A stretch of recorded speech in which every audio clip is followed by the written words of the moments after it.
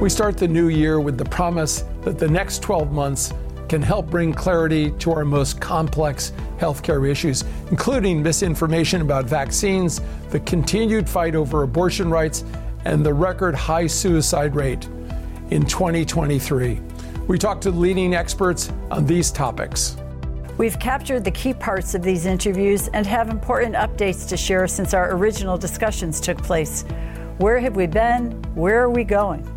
This is Conversations on Healthcare.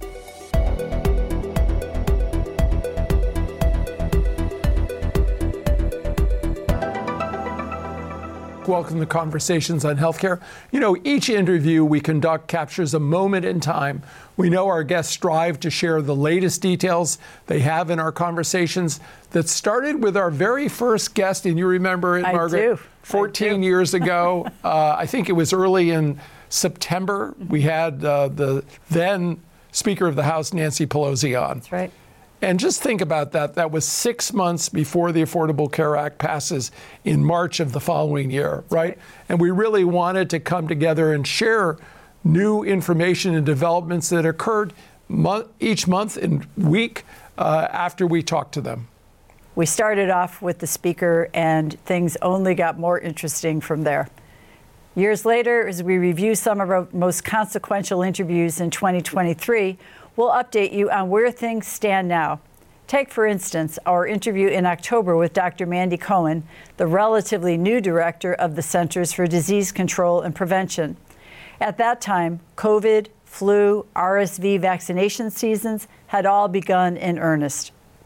Well, first, more than 10 million Americans have already gotten the updated COVID vaccine.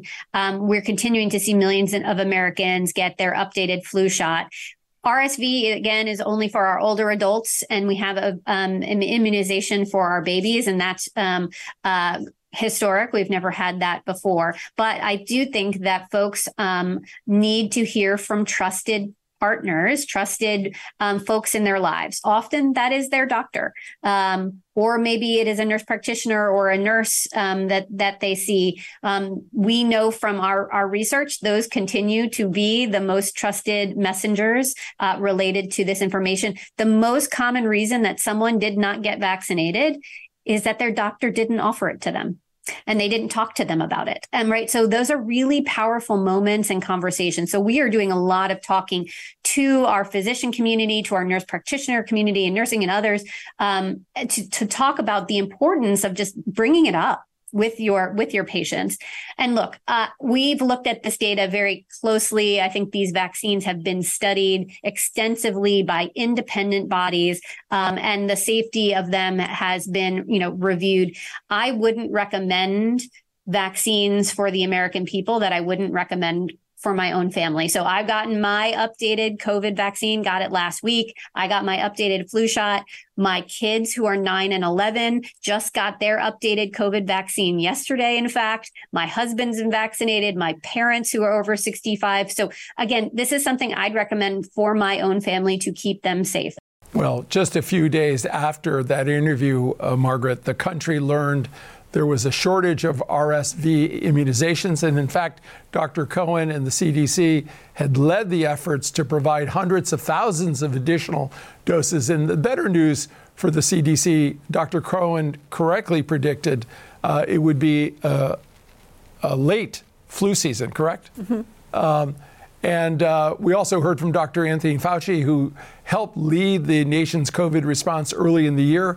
He's expected to testify before the House committee. That will be a must-watch interview. I think he's doing 2 private transcripts and 1 live interview, so I know Americans will be tuned into that. He explained to us the importance of maintaining good ties to that country, in that country being China, which is so important in all of the issues in public health. The situation right now with the enmity that we have towards China is very counterproductive. The more we make accusations and the more we push against them, the more they pull back. And in order to be able to have the kind of broad global surveillance, global cooperation, global collaboration, you've got to have a relationship the way we had before COVID, right, which was a relationship of exchange of scientific information, supporting each other, and a lot of very good science has come out of China, particularly in the field of infectious diseases, right, but other diseases. We've had collaborations with the Chinese for decades and decades. Now, if you ask somebody, it looks like we're at war with them, which is really very non-productive. The anti-vaxxer movement also was part of our conversation with Food and Drug Administration Commissioner Dr. Robert Califf. He explained the impact that the continuing falsehoods about vaccines is having on the United States.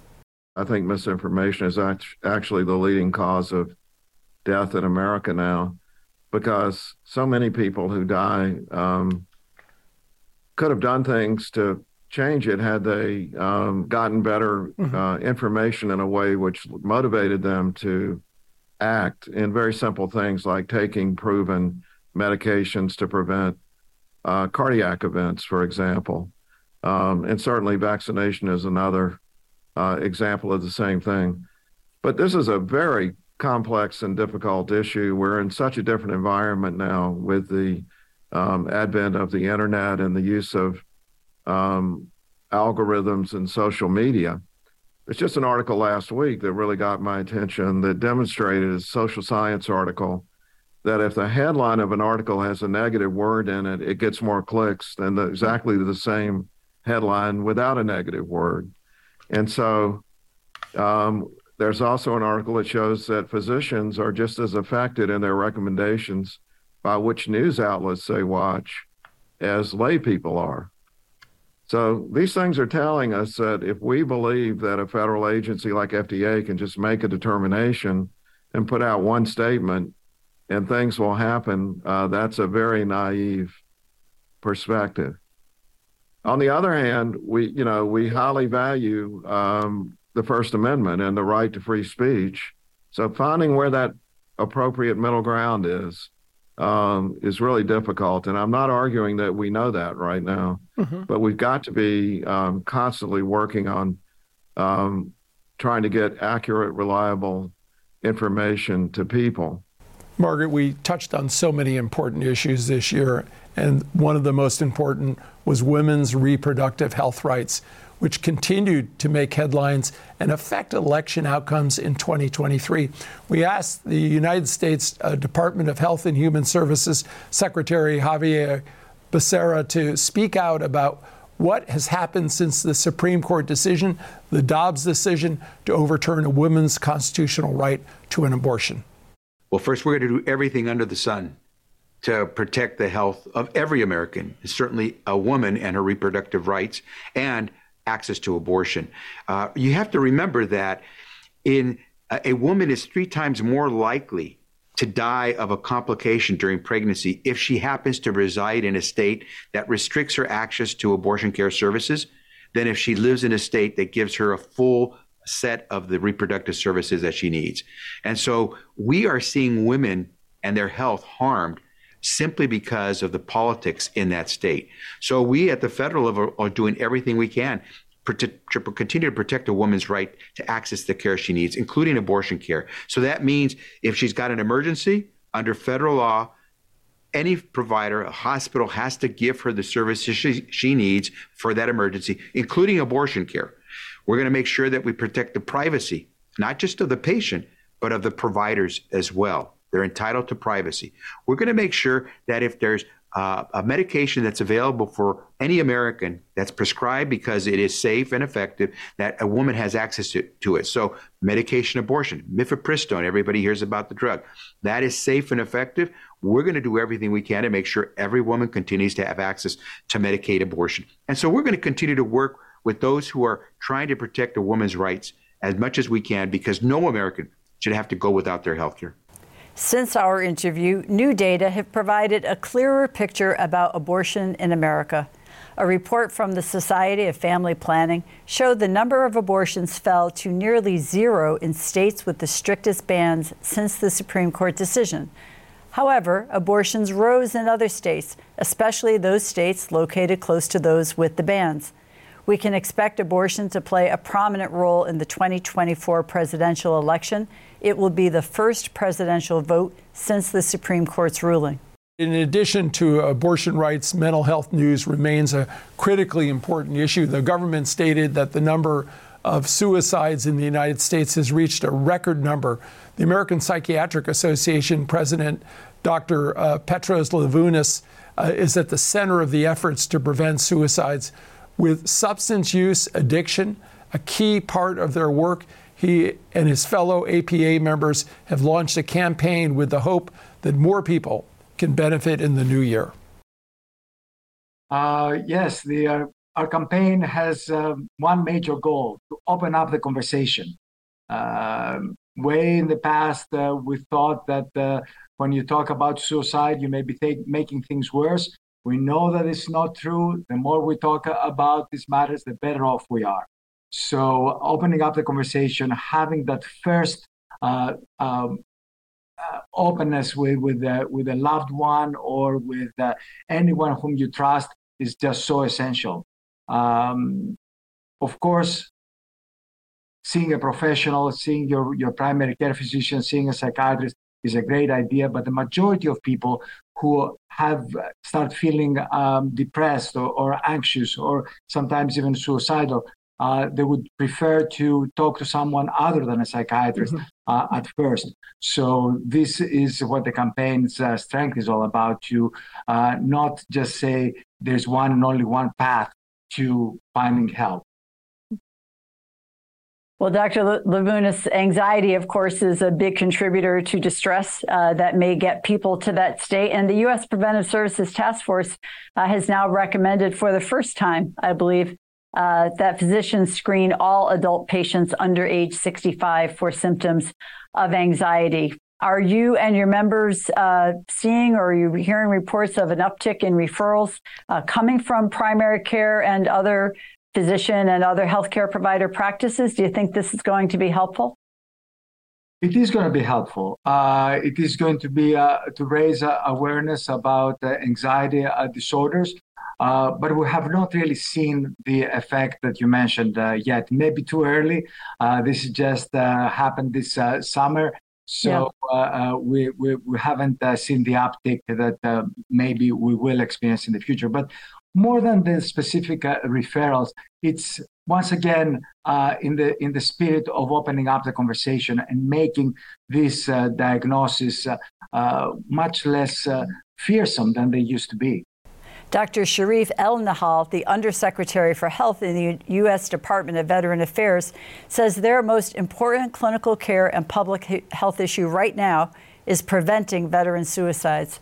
The data show that 17 vets a day die by suicide. Thank you for asking about that, because it is my most important clinical priority for veteran care and also our most important public health priority to really reduce veteran suicides to the lowest extent possible. Even one veteran dying by suicide is one too many. Every single veteran suicide is a tragedy that we have to learn from. And we are doing that to the extent possible every single day. And we really have three prongs to our approach in reducing veteran suicide. The first is to make sure that crisis care is available to any veteran who needs it, no matter where they are. And our Veterans Crisis Line is on first with that. It's a much easier number to remember now. It's 988. And if you're a veteran, press 1. You get connected to a professional on the other end who can help you through that crisis and help you understand that there's a reason to keep going and a reason to live, and then connect you to VA care that's needed after that. On top of that, our emergency rooms, our clinicians and medical centers across the country are there for you. It is okay not to be okay. There's a stigma around mental health. For veterans, it could be life-saving to encourage a battle buddy, or if you're a caregiver loved one, to encourage that veteran to seek health care. We also have really important community coalitions that we are funding across the country. We've now given out more than $50 million in grants this year alone to community organizations that help fortify a veteran's social and support network to be protective against the risk of suicide. And finally, and very importantly, the work we are doing on gun safety and lethal means safety. We hand out gun locks with every opportunity we have. This isn't us wading into any type of political debate on guns. It's just allowing for a few extra seconds to minutes to help save that veteran's life. If they need to reach out for something to unlock their gun, or if their gun lock is with their caregiver or a loved one, that could be a life-saving situation where they would not use that firearm to die by suicide. And so between all of those initiatives, we're working as hard as we can on this very important public health priority. On another front, this is the time when many of us make our New Year's resolution. Have you made one yet? I have. Same as last year and the year before. If your goal is to lose weight, you have the help in that battle. FDA Commissioner Dr. Califf shared his perspective. You know that we, and more than almost any other country, are suffering from this enormous amount of obesity, type 2 diabetes, hundreds of thousands of teenagers now with type 2 diabetes. And the biology of the weight gain that we've experienced as a country has been poorly understood. And I think as much as anything else, these new classes of drugs are giving us insight into something that a few scientists knew about, but most of us were oblivious to, which is that the connection between the gut and the brain that affects our appetite is a complex neurohormonal connection. And so these drugs intervene in those pathways.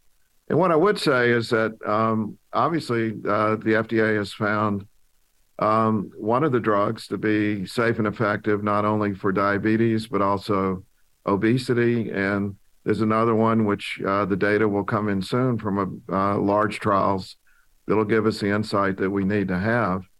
I feel like this is going to be the beginning of a revolution in the way that we control weight, not just with the pills, but because we'll understand the biological mechanisms better. There'll probably be multiple therapeutic approaches, including better use of the integration of digital technologies and medicines. So would I prescribe it now? Safe and effective for the intended population. I think the biggest issue in front of us is going to come from very large trials that are underway about people that have obesity but don't have diabetes. Mm-hmm.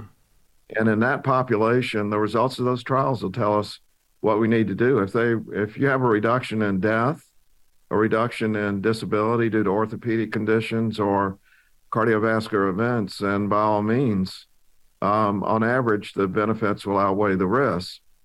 But like all drugs, all interventions, there are side effects and toxicities. We have to be aware of those as clinicians, and we need to inform patients. Mm-hmm. The good thing about these drugs, like many others, is that most of the side effects are symptomatic. And so if someone's having symptoms of side effects, you can stop the treatment. That's kind of a nice quality of this kind of intervention. We also heard from Dr. Jamie Ard, the president-elect of the Obesity Society. We talked with him about research that shows that Black patients already receive less obesity treatment than white patients, despite facing a higher prevalence of obesity. He and other physicians are looking for insurance to pick up more of the costs of some of the revolutionary medications now available. I think we're at a watershed moment. This is really sort of an inflection point, if you will, in thinking about the potential change in the landscape and how we conceptualize treatment of obesity. For the longest, a lot of the basic thinking about how we treat obesity was rooted in the idea that, well, it's just a calorie imbalance and people are typically eating too much and exercising too little. And obviously, if we reverse that, then that will solve the problem. And as we know, that clearly has not worked, and it doesn't absolve us from continuing to focus on how we prevent excess weight gain and modify our environments in a way that make healthy living more easily attainable for a larger portion of people. But for those of us who have, developed obesity and live with obesity, that mantra and that idea of eat less, move more just doesn't work. And we have to have a biological process that actually helps to deal with the core issue. And so this is at its core, an issue at the brain level where the brain is not responding to this environment appropriately in terms of helping us to manage the, energy dysregulation that has happened in this environment. So medications actually really do get at that core issue, and they help the individual better respond to this environment and reduce intake in a way that allows for that individual to lose weight. And as our understanding has changed and evolved over time, we think that, our policies and the way we identify treatment and take care of patients should evolve with that.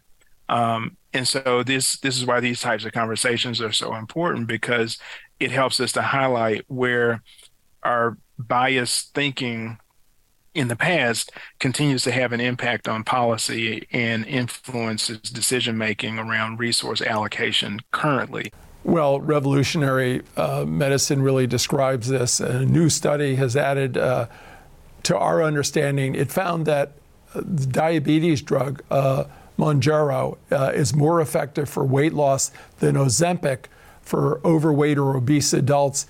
The Mounjaro user also saw larger reductions in body weight over a longer period of time. Really quite remarkable. Innovations with artificial intelligence are also bringing excitement as well as anxiety to the healthcare sector. The World Health Organization issued a statement expressing concern about artificial intelligence in healthcare. Mayo Clinic's Chief Information Officer, Chris Ross, laid out the issues at play. These technologies are value neutral, but their usage is not necessarily value neutral. Bad people can use good technology for bad purposes. So I think there's a very robust debate about whether these technologies should be regulated, whether they can be regulated, and if they are regulated, how would you do that? So to a large degree, these are being managed at this time in a coalition of the willing, if you will. Now, there's different regulatory and even statutory regimes that are emerging in different places, and we'll see what happens. But at the moment, this is a bit of we're being governed by our good conscience kind of world. You know, Margaret, a day doesn't go by where AI isn't in the front page of the paper. Or our conversation. Or our conversations. At the time of that interview, the Biden administration was working on a new AI regulation, which unveiled in late October. The regulation covers safety and security, but some critics say they still do not go far enough. On our program, innovation is always part of our focus. This summer, we were part of the Aspen Ideas Health. We had such a wonderful time there. They run such a great initiative. We were able to hear from leaders of the Advanced Research Project Agency for Health. It's known as ARPA-H and is backed by nearly $3 billion in federal money with a mandate to accelerate better health outcomes for everyone. The initiative aims to work outside of traditions with a range of performers and a variety of approaches to solve healthcare's biggest hurdles. We talked with Renee Wagerson, the director of the initiative. Yeah, this is really the vision of President Biden. So a little over a year ago, he announced and called on Congress to fund ARPA-H to be a place that we can take these really big bets on health, big audacious ideas to work towards cures in cancer and Alzheimer's, but actually be agnostic and be an agency that could launch a multitude of moonshots for health moving forward. And so a really special part about ARPA-H is there's not a single one of our dollars is aligned to a single disease or technology, but instead we want to really address these big problems in health. And we do that in a really special way through our program managers that come in for short-term appointments to really take that shot on goal to solve that problem and then rinse and repeat. We bring a lot through to address those problems going forward. So that's a radical approach, right? That's new to maybe NIH. I'm not sure. Maybe it will be as part of an independent agency within NIH, but that's who came up with that concept of how to manage new projects?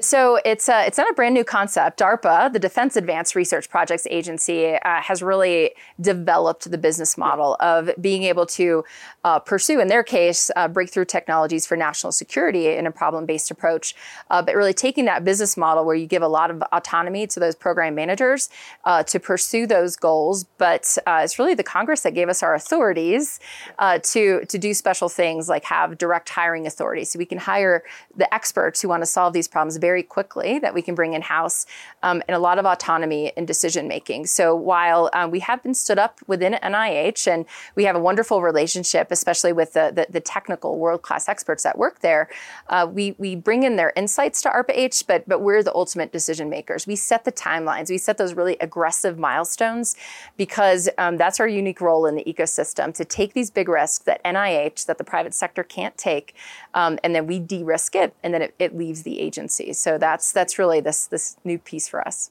Margaret, since our interview, ARPA-H has made investments in radical new ways to detect and treat cancers, improvements to clinical trials, advances in vaccines, and cutting-edge data security technologies. There's a lot at stake, and we look forward to sharing the developments when they're ready.